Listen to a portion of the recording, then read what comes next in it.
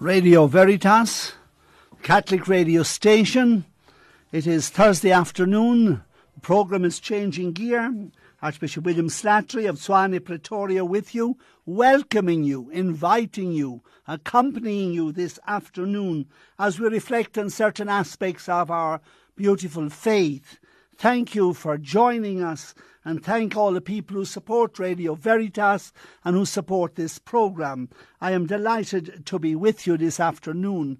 I have with me two students, seminarians, who are at St. Francis Xavier in Cape Town from Pretoria, and they are here for the first time at Radio Veritas. And I'm sure you'll keep them in your prayers as they continue on their studies. It is time, of course, at this time of the year, like the schools, the seminaries are closed, and seminarians now are in their homes. It is also a time for growth in faith. It may not be an academic time, but it is a time to experience the ordinary life of people. Just a few points before we hear our first piece of music. Last Saturday, we ordained our new deacons, Petro Matlara, and also from St. Charles Luanga, and Fanny Msiza from Ikangala. So we delight and welcome our two deacons. It was a beautiful ceremony, attended by a huge crowd of people who welcome these new servants of the Lord in our archdiocese. There was a cloud over the occasion in this sense, in that about 4 days before the ordination, Deacon Msiza's mother passed away. She had been ill, it's true. She will be laid to rest this Saturday from St. Bartholomew's Church in Ekangala, and we offer our sympathies and our prayers to the whole family. So we welcome then our new deacons. Again, this coming up now is Friday, Saturday and Sunday, is the retreat of the Sacred Heart Sodality from all over the Archdiocese. They'll be meeting at Vordinaxi. I hope to see them on Saturday morning and celebrate Mass with them and appreciate the work they have done, and also put before them the image of the heart of Jesus, the love of Jesus, because it is their task, it is their mission, it is their call to bring that heart of Christ and the love of Christ into homes and families, into our church communities and wherever they are in the world. So we thank them, and I'm looking forward to seeing them on Saturday. Again, this Sunday I'll be in Salisville for confirmation. This coming week we have an archdiocesan, we'll say, workshop or recreation, if you like, for the altar servers. The altar servers are getting together from all over the diocese, accompanied by parents and adults. Father Herman Mole is the organiser. He has a committee with him. And so it's generally a very joyful week in which the young people who have served the Lord around the altar so well over the last year or number of years come together, have sport together, sing together, learn about their faith together, and also realise that what they do is appreciated. This coming week at St. John Vianney Seminary on Wednesday and Thursday, the bishops from South Africa, Swaziland, Botswana, and also the major religious superiors. You know, when I say religious superiors, there are famous religious congregations, maybe 120 of them, in fact, around South Africa. You know, many of them already, the Dominicans here in Radio Veritas, Jesuits, Franciscans, Benedictines, the OMIs, pioneers in so much of South Africa, Salesians, you know, the Missionaries of the Sacred Heart, the SMA, and so on. And then all the women's provincials, that is, the superior of the women's congregations, the Mercy, the Holy Cross, and so on. They'll be all meeting at St. John Vianney Seminary to discuss the situation of the country and the life of the church and seeing what we can do together. So that's this coming week at Wednesday and Thursday at St. John Vianney Seminary. On Tuesday of this week, I met every first Tuesday of the month. The priests of the Archdiocese come together at Santa Sofia, and we reflect together on the spiritual aspect of our lives and also some of the pastoral situations facing us. We looked we had a presentation from Yvonne Morgan and Melisse and Mrs. Kekana. They were speaking and telling us about, as priests, we need to look down at the congregation on Sunday and ask ourselves, what is the life of the people sitting in front of me like? Who are these people? What is the reality that they face every day? The priest must know that. He must be very close to the people. And, it was interesting, Yvonne Morgan, the chairperson of CATCA. CATCA is a coordinating body of the Bishops' Conference, bringing together people working in the whole medical profession in all aspects for mutual help and also for outreach to continue that work that the Church has done for almost 200 years here in South Africa. Mrs. Morgan pointed out to us that there are still 7 million people who are HIV positive in South Africa, and 19% of all young people between the ages of 19 and 49, that is 1 in 5, are HIV positive. Again, there is a tremendous increase in TB, tuberculosis, which is a curable disease. In Gauteng province, where we live here, there are almost 300,000 orphans. So this is very important for information. If you're a parish priest, you are concerned for your people. You must know this, and the parish council must know this, and the people in the pews must know this, so that we can be of service to each other. A lot of the younger women who have this HIV positivity get it from men, generally whose ages are between the years of 30 and 40. So there is a real problem here. 50% of people with high blood are undiagnosed. Again, a huge number of those with diabetes, shukela, they are also undiagnosed. In other words, these are people who are walking around and suddenly they get ill, they get strokes, they get amputations and so many other things that they're not well, and a simple test would alert them and they could go and get some help. Now, Mrs. Kekana has a huge experience in medical work. She was supervisor for the whole province of Limpopo, taught many of our leading doctors and specialists in her life. She's now retired, living at Hartbeespoort. She has tremendous experience in public and private care of patients, and she is offering her services to screen our people free. In other words, we invite a priest to invite her to come and speak after Mass, and invite people, especially invite retired nurses and medical people, perhaps to get together and see what we can do to alleviate the suffering of so many people. And I look at my life, I can say I am alive today. Why? Because I got medical attention, because to the Church I was able to afford it. I have done many funerals. Many people who are much younger than me have died because they did not get care. Perhaps they did not take care, but more often they did not afford care. So this is a scandal, really. And we as Catholics, because we have a tremendous tradition going back to Jesus. Jesus was a preacher of the word, but he was also a healer of the sick. And this is what the Church has always done for 2,000 years. 55 of the major hospitals in this country were started by the Roman Catholic Church. So it is the task of the whole Christian, Catholic and Christian people, indeed, to respond to the situation we are facing. I also speaking to the priest last Tuesday at our general meeting was Father Gordon Rees, who is the promoter of the Pontifical Mission Societies in our countries. The Pontifical Missionary Societies, we make a collection for them, particularly in October.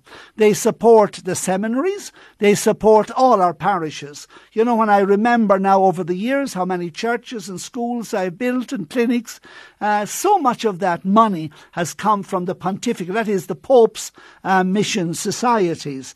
And the whole world in October, because we're all missionaries and we're all asked to contribute in a concrete way to give. I mean, if you can only give 10 cents, give 10 cents.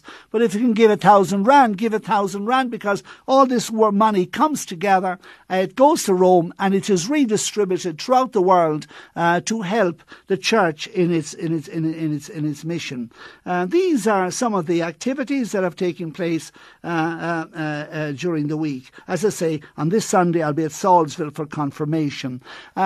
Now and again, when I get a chance, especially in the afternoon or at night, I look at the sports on TV, and at the moment, and running for 3 weeks, is the greatest bicycle race in the world, the Tour de France, which is a tour right around the great and ancient Catholic country of France.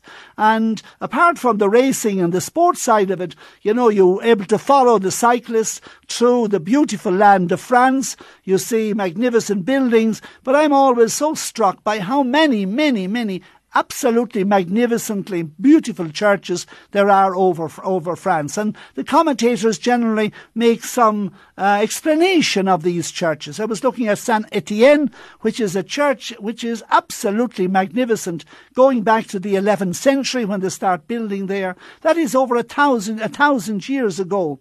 And so looking at France, you're seeing the historicity of the Catholic Church, how old we are, all these beautiful churches. When you think of the faith of the people that built these churches, some of them took 200 years to build. Remember, there was no cement, there was no modern materials for building which make it easy today. They had to do this by hand, day by day, labour. Imagine bringing up stones to the top of huge cathedrals. All this had to be done, the carvings, the paintings, the windows, the ornamentation, all built around our faith. So when I look at the Tour de France, I see the tremendous wealth and of culture of the Roman Catholic Church. And when you think about it, when you see all these churches were the meeting places for the people. Most of these people lived in small villages, towns, and especially in rural areas. It was the church that gathered them together. We must never forget that.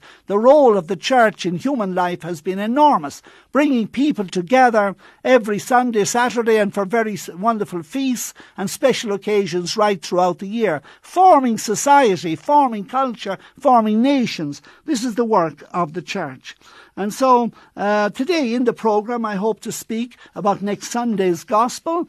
I want to speak also I want to look at the commandments now, the great Decalogue, the 10 Commandments. I'll be looking at the first commandment today. We'll also look a little bit at the saint of today, Saint Maria Goretti. And if we have time, I'll say a few words to those heroes in our parishes, in other words, our catechists, to encourage them halfway through the year, not to let their shoulders sag, but to keep going with confidence. We listen now to the first piece of music, the Drakensberg Boys Choir singing, "Come, Now is the Time to Worship." Welcome back. You're with Radio Veritas. Good afternoon. It is 23 minutes, almost 24 minutes after 4. Drive safely at home. Relax and spend some time now together listening about our faith. This coming Sunday is the 14th Sunday of the year. And I generally make some short commentary on the Gospel of this coming Sunday. And this Sunday it is Matthew chapter 11, verses 25 to 30, a famous passage in St. Matthew's Gospel. It sounds more like St. John, this passage, but here it is in the heart of Matthew's Gospel, chapter 11, verse 25. I'll read, it's a short text.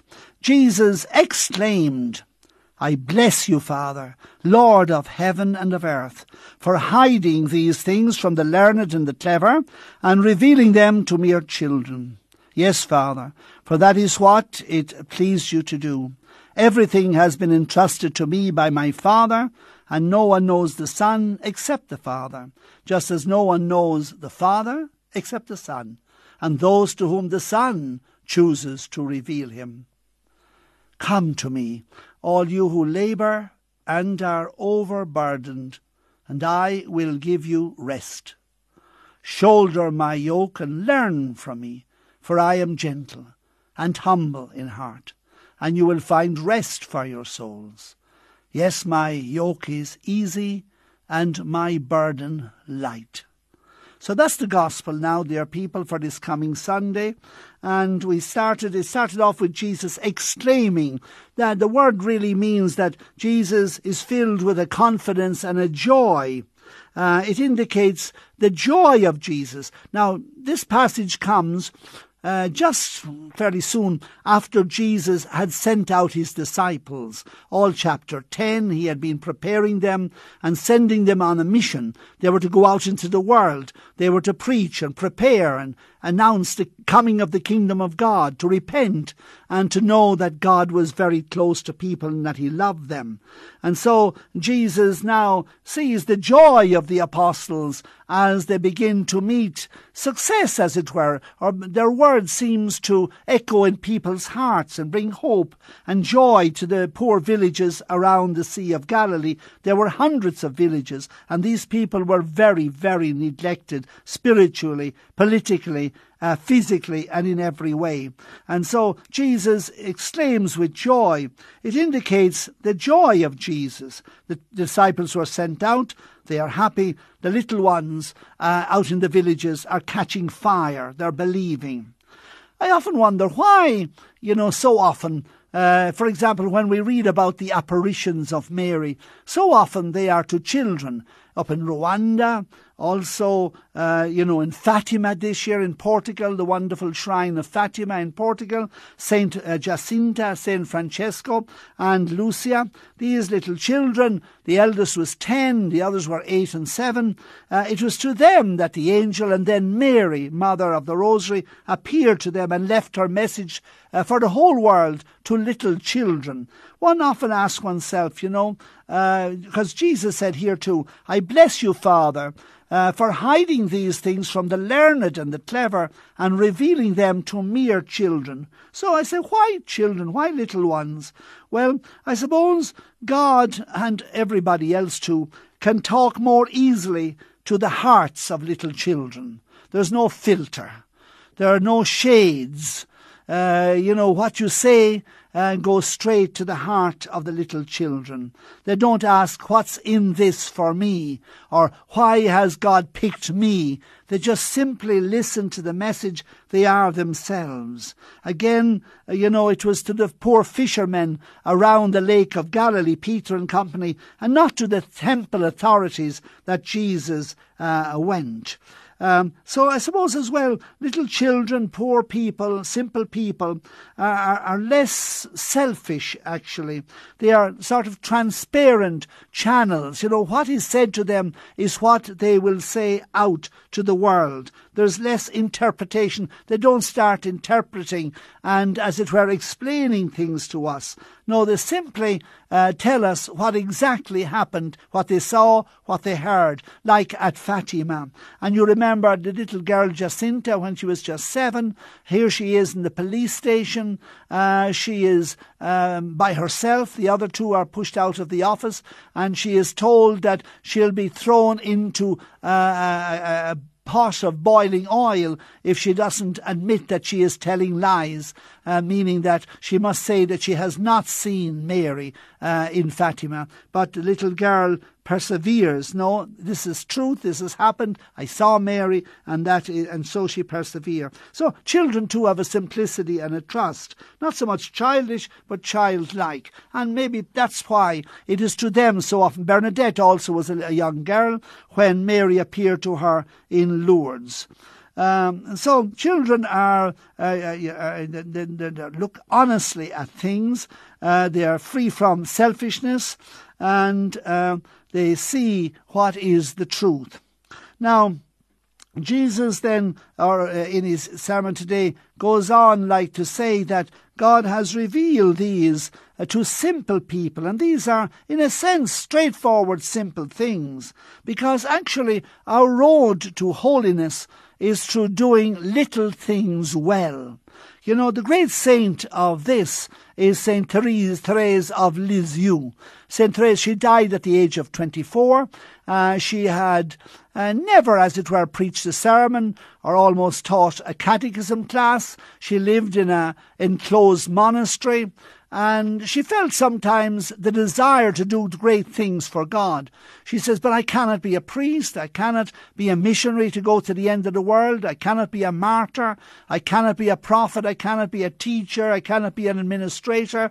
In fact, I am not good at administration. I'm just a simple young nun in a monastery in the north of France. But then she made up her mind, but I can, look, how I can respond to God's love is every little thing that I do, I will do it with great care. You know, to give a smile, to forgive a person, to help when in need, to take the last place, to take the simplest food, to take the smallest room, all the time to be of service to the community out of love.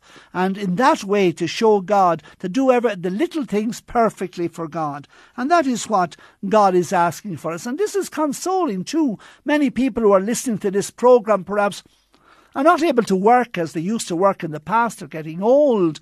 They don't have health anymore. They don't have the opportunity to go out and do things that they would like to do for their neighbours and for God. But what you can do, you know, where you are, the life that you face every day, do that as best you can.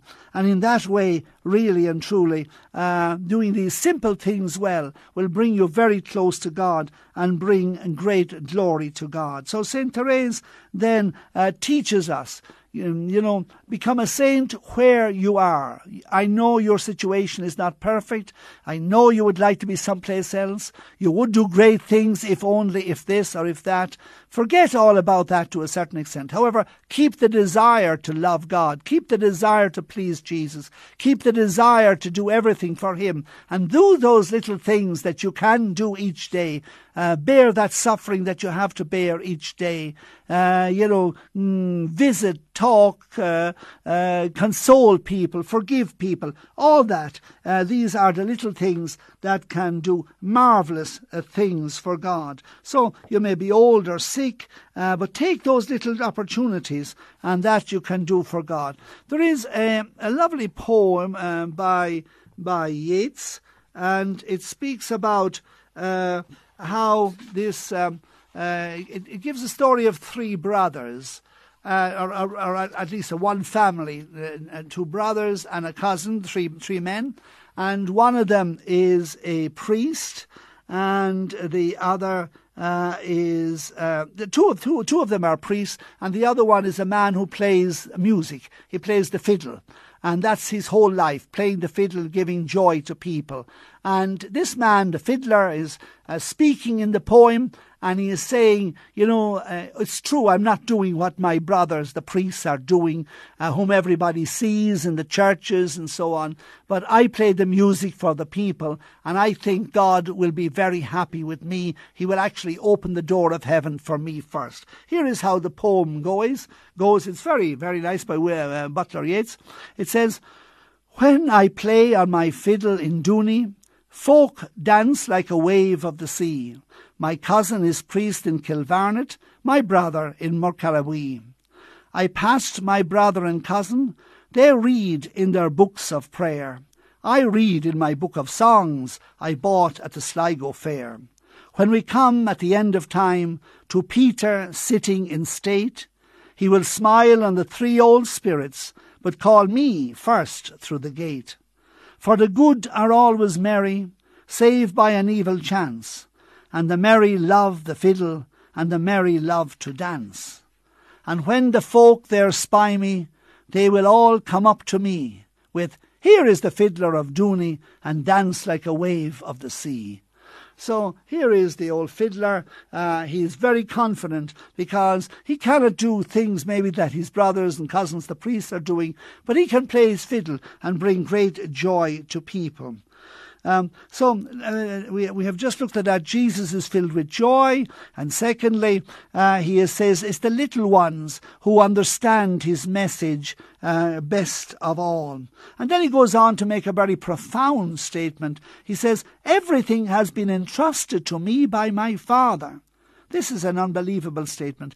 Everything, Jesus said, has been entrusted to me by God, by my Father. And no one knows the Son except the Father, just as no one knows the Father except the Son, and those to whom the Son chooses to reveal him. Of course, you remember in John's Gospel, Jesus said, the Father and I are one. And answering a question from Philip, he says, to see me, Philip, is to see the Father. And so this is what God has done for us. You know, we cannot grasp. I mean, look at the universe, the world in which we live. It's enormous, it's endless, it's timeless. It is a world, it's beyond our imagination. You know, there's 100 million suns, 100 million suns in our galaxy. And there are hundreds of millions of galaxies.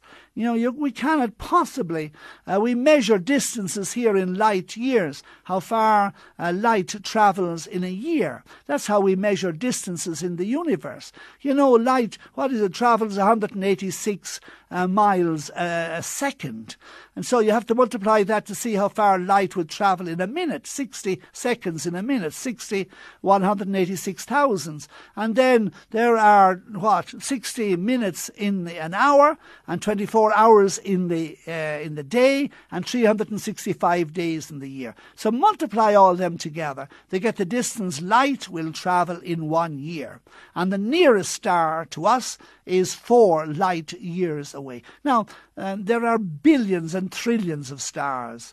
And how can we, in a sense, grasp the God who is the creator of those? And so God bent down to us, and he's contained in a manger, a little manger where donkeys and cows are fed. He becomes a little child in Jesus. So to understand God, Jesus is telling us simply look at him, because in Jesus we can see God.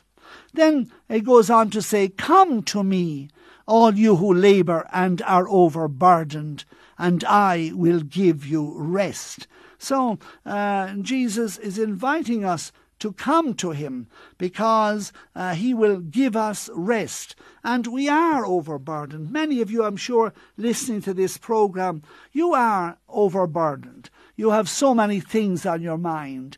You know, I don't know how your day has gone, how your week has gone. And then we're all worried or unsure about the future. You know, the family, personal, work, finance, housing, relationships. It's endless, all the possibilities for being burdened that we have. And you have those. And really and truly, the church and the Christian community must reach out to each other in that way. Because Jesus really wants us to find joy. You know, Pope Francis, speaking about Jesus, says this: the gospel is radiant, bright, with the glory of Christ's cross, constantly invites us to, the gospel invites us to rejoice. He gives a few examples. Rejoice is the angel's greeting to Mary. You know, when the angel came to Mary in Nazareth to be the mother of Jesus, rejoice, the angel said, Luke chapter 1. Mary's visit to Elizabeth makes John the Baptist leap for joy in his mother's womb, Luke chapter 1. In her song of praise, Mary proclaims, my spirit rejoices in God my Saviour. And then when Jesus begins his ministry, John cries out, John the Baptist, for this reason my joy has been fulfilled, in John chapter 3. Jesus himself rejoiced in the Holy Spirit, Luke chapter 10. Jesus rejoiced in the Holy Spirit. His message brings us joy. Jesus said, I have said these things to you so that my joy may be in you and that your joy may be complete, John 15. Our Christian joy drinks of his brimming heart. He promises his disciples, you will be sorrowful, but your sorrow will turn into joy, John 16. He then goes on to say, but I will see you again, and your hearts will rejoice, and no one will take your joy from you, John 16:22. The disciples rejoiced at the sight of the risen Christ. In the Acts of the Apostles, we read that the first Christians ate their food with glad and generous hearts, chapter 2. Whenever the disciples went, there was great joy, we read, chapter 8, verse 8. Even amid persecution, they continued to be filled with joy. Acts 13. The newly baptized eunuch went on his way rejoicing, while Paul's jailer and his entire household rejoiced that he had become a believer in God. Why should we not also enter into this great stream of joy? So it is this Jesus who says to us, the Jesus who brings joy into the world. Remember when he was born in Bethlehem, the joy of the angels singing, the joy of the shepherds, the joy of Mary and Joseph. So Jesus' wish for you is that you have joy.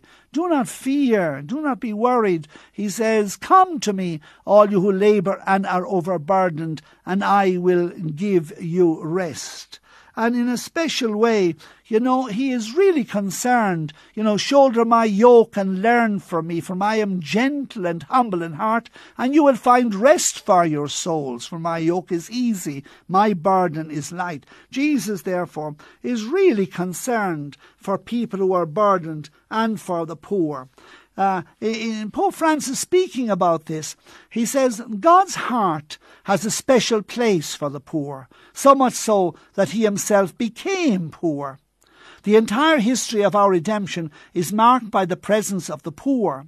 Salvation came to us from the yes, uttered by a lowly girl from a small town on the fringes of a great empire, Mary of Nazareth. The Saviour was born in a manger, in the midst of animals, like children of poor families. He was presented in the temple along with 2 turtle doves, the offering made by those who could not afford a lamb.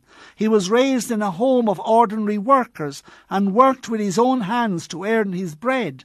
When he began to preach the kingdom, crowds of the dispossessed followed him, illustrating his words, the Spirit of the Lord is upon me, because he has appointed me to preach good news to the poor.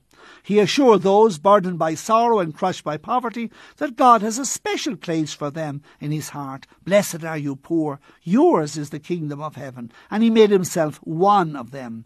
I was hungry and you gave me food to eat. And he taught them that mercy towards all of these is the key to heaven in Matthew chapter 25. So Jesus then is inviting us in this gospel this Sunday, we who are poor and who are burdened, to be humble, to come to him, to stand before him, showing him our need, our sinfulness, our need for mercy, our need for consolation, our need for wisdom, our need for grace, our need for salvation. Come to Jesus, because he has a special place in our hearts. And when you think that 150,000 jobs have been lost over the last year in South Africa, you can see how much people are burdened. So let us at least pray for each other, and let us come to the Lord and let him ask him to make the wealth of this country available for all. Let us listen now to the next hymn from Itemba Lama Cattolica, and it is Bandla Ntusi. Praise him, church.